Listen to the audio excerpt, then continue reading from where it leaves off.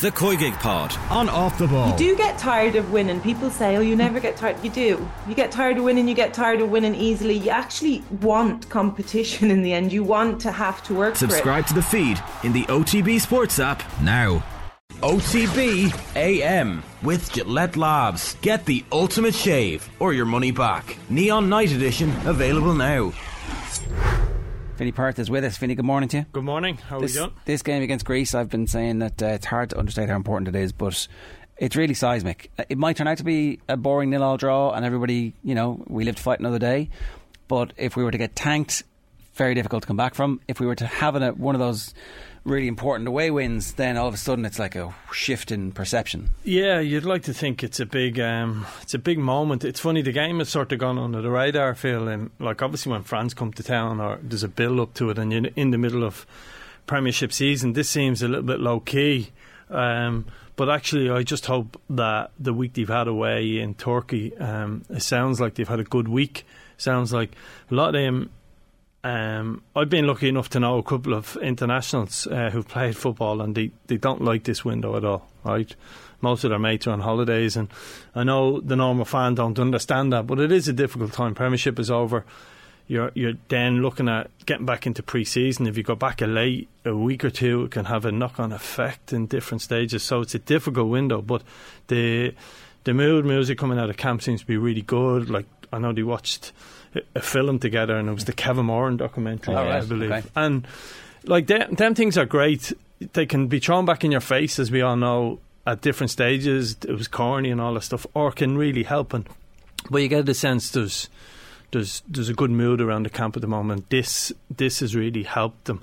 I think it suits Stephen's style to be able to manage people, have cups of coffee with them at different stages around the pool or wherever it may be. And I think I hope this is a real chance for him to have a turning point, and we'll soon find out, because the match is really, really important, as you said. And it's also an opportunity, if he's going to make subtle changes to how the team plays, to make sure that everybody fully understands exactly what they're trying to do.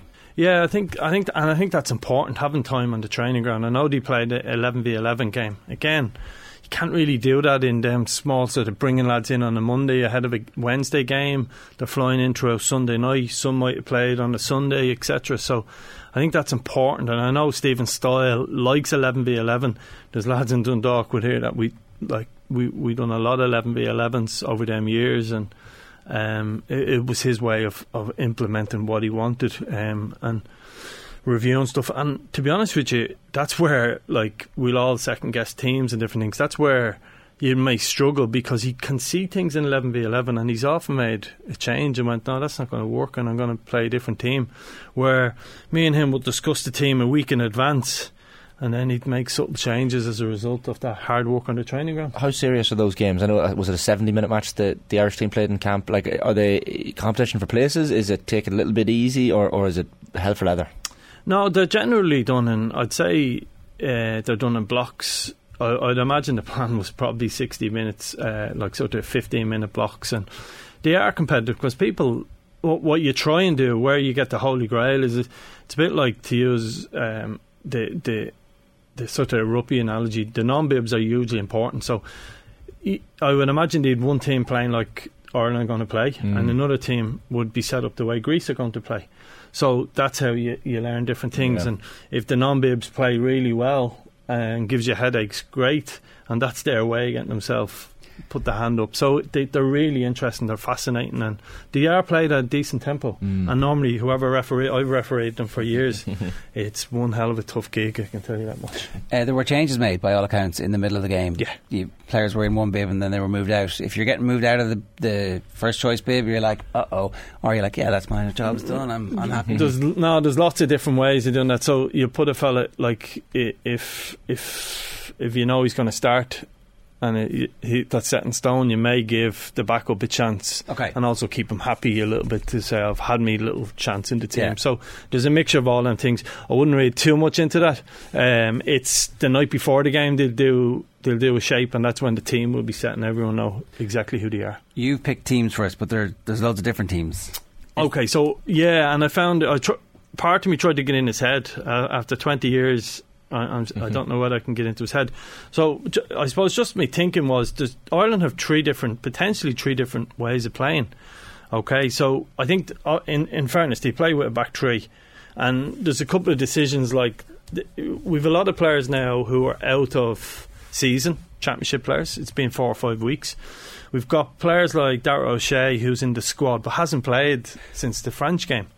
So in my teams I've left them out, but I'm not there this week, and like if that was happening out in Abbottstown, you get a feel for how Darragh is. So you're not 100% sure of how Darragh O'Shea is, but Darragh Lenihan, and that's where we've got real strength and depth in that position, has been exceptional on the left hand side of Middlesbrough's defence. So for me, the back three of Collins, Egan and Lenihan is really strong. As I said, it could be Darragh O'Shea in there. Is the argument for O'Shea that he's been in that shape before with those two lads, so he knows? Yeah, no, and it wouldn't shock me if O'Shea started. It's just he hasn't played since the French game, and this is, the others, like Collins hasn't overly played lots of football. Egan has been very good, winning promotion. So it's like Collins Valdelli has played football at the end of the season, and there's some talk that he might be available for a move. Yeah, I don't see him. Right. I don't see that one. I just think it's O'Shea or Lenihan. That's the way I would see it. You've also gone for Bazuna. That's not a conversation at all, is it? No, okay. No, I don't think so. I don't think Stephen will be very strong to his number one. O'Dowda and McLean is a discussion point. I hear the sound music from him in press and stuff is O'Dowda. He seems to gives him attacking threat. I've gone with Mikey Johnson, and so this is the team where I look and go, I'm trying to see inside his head. So you go and win the game with someone like Mikey Johnson, okay? You play an out-and-out winger off Ferguson who can drop in, pick up the ball in that area. We've seen him do it for Brighton, and you've got someone that has that sort of bit of dynamism in that final third, okay? I'd like to think he is going over there where we've got to win this game mindset and the squad. So Mikey Johnson has played exceptional as well up until recently. He's in really good form and playing week in, week out. So that's where, in his head, I'd like to think that's what he does. And it's Cullen, Knight and Malumbi with Knight as kind of a 10. Yeah, joining in and giving us that running power.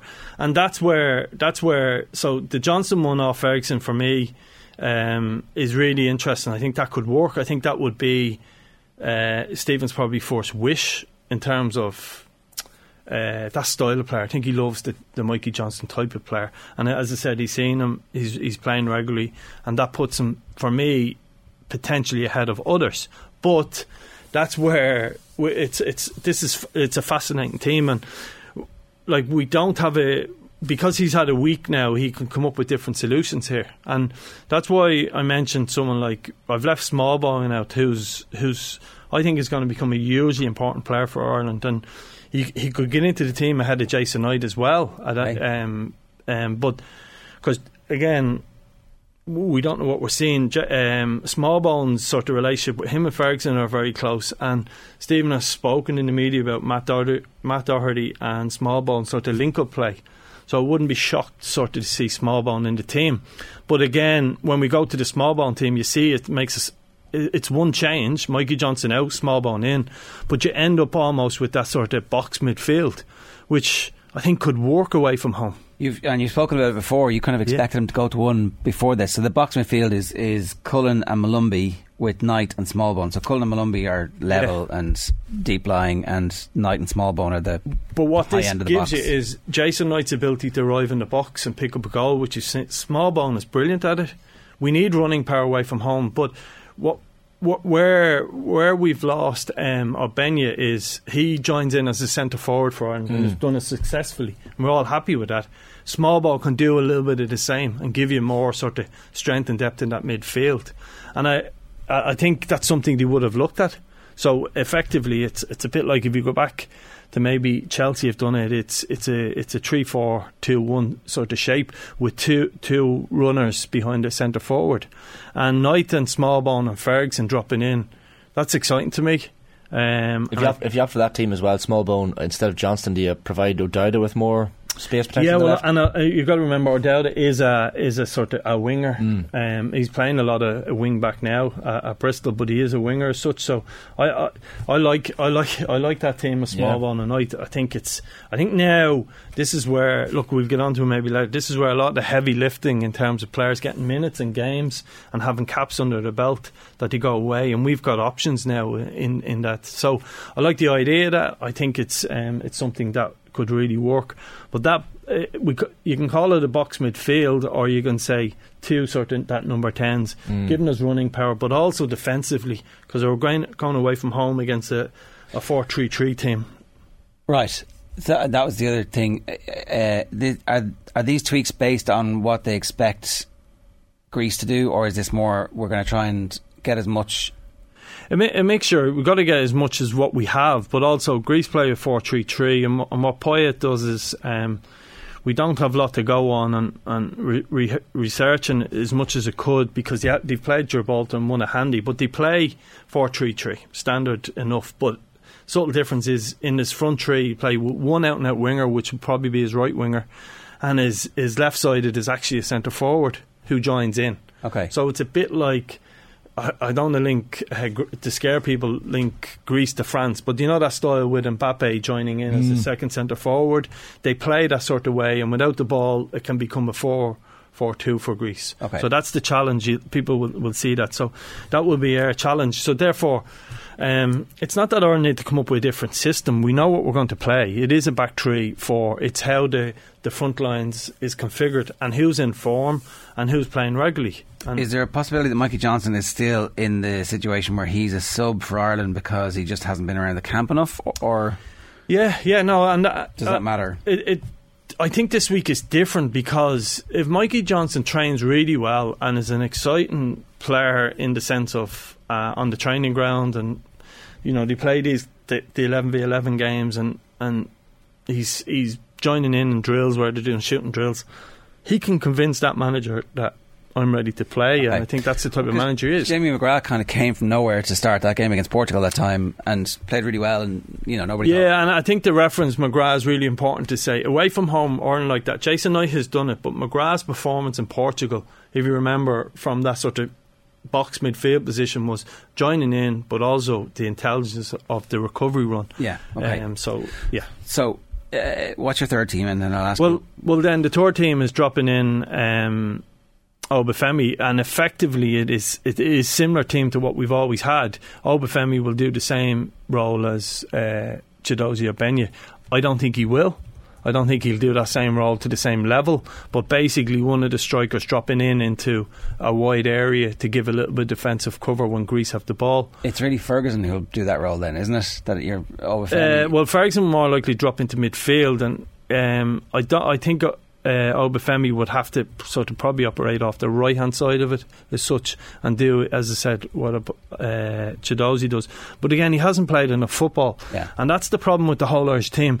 I'm looking at the knock-on effect we're playing Matt Doherty, playing Nathan Collins, playing Darragh O'Shea, and it's for the first time when I was sitting through this yesterday trying to come up with a team going, you can't play them all if they're not playing. You've got to find a balance, and as I said, that training week they've had is huge for them. And we're in a difficult situation going into this game with the amount of people who haven't played regular football. How do you make up for that? You to be fair to the FAI, you get yourself onto a plane and you get the lads to train. They did meet in Bristol a week ago or 2 weeks ago. Yeah. Got a bit of extra stuff into their legs, but it's really, really difficult. I would say Greece are probably a little bit better prepared. They've got a lot of players who are playing regularly up until a later date than we do. So it's difficult. It's really, really difficult. And you can't play, as I said, too many players who haven't played regularly altogether. Doherty's in all three of your teams. That there's no discussion there, is there? No, only because I think he's sort of Stephen's man and his go-to man in that position. I don't see Alan Brown hasn't played loads of football due to an injury. Yeah, he's been doing hydrotherapy over in Turkey as well. So I don't see. It's not that we don't have huge options there. I just see Matt Doherty starting. That's where you'll make an allowance for Matt Doherty, but you won't make allowance for 6 players or 7 players who haven't played regularly. You've got to come up with that balance. And no, Matt Doherty, I would expect to start again. If he's training is shambolic for the week, you'll have serious questions, but I'd expect it's good enough from what I'm hearing. Okay, so what's your expectation? I'm going to say to you, for no scientific reasons other than I actually fancy Ireland to win this week. I think there's a huge turning point, and it has to come eventually for Stephen Kenny. It may not come. He may be like myself, an unemployed coach, but I expect this is a big turning point. I think people have to realise, and it's not to make an excuse before the game starts, but we're playing against a team who are very similar to ourselves, gone through all the same transition. You go back to when Greece won the Euros, they were brutal to watch, and the public weren't happy, and they've made a big change, and they may own the ball a little bit. Their seeding is a bit, or they're 3 behind us in the world rankings. So it's not like we're not playing a minnow here, and people Greece and won't know the names, but these are a good side. But I have a good feel-good factor about this Ireland team going into this camp. I think a lot of the heavy lifting is done. As I said, I could have got the teams completely wrong, but the difference now is you're talking about players who have caps. There's a huge amount of heavy lifting being done to get them to this position. Now it's like, and I hate the lazy word, 2 steps forward, 1 back. We've had a little bit of that. I would say sometimes we've had sort of 2 steps forward, or 1 step forward and 1 back. It hasn't been as bad as people say, but this feels like a huge moment for this management setup, and I just really hope it goes their way. OTB AM with Gillette Labs. Get the ultimate shave or your money back. Neon Night Edition available now.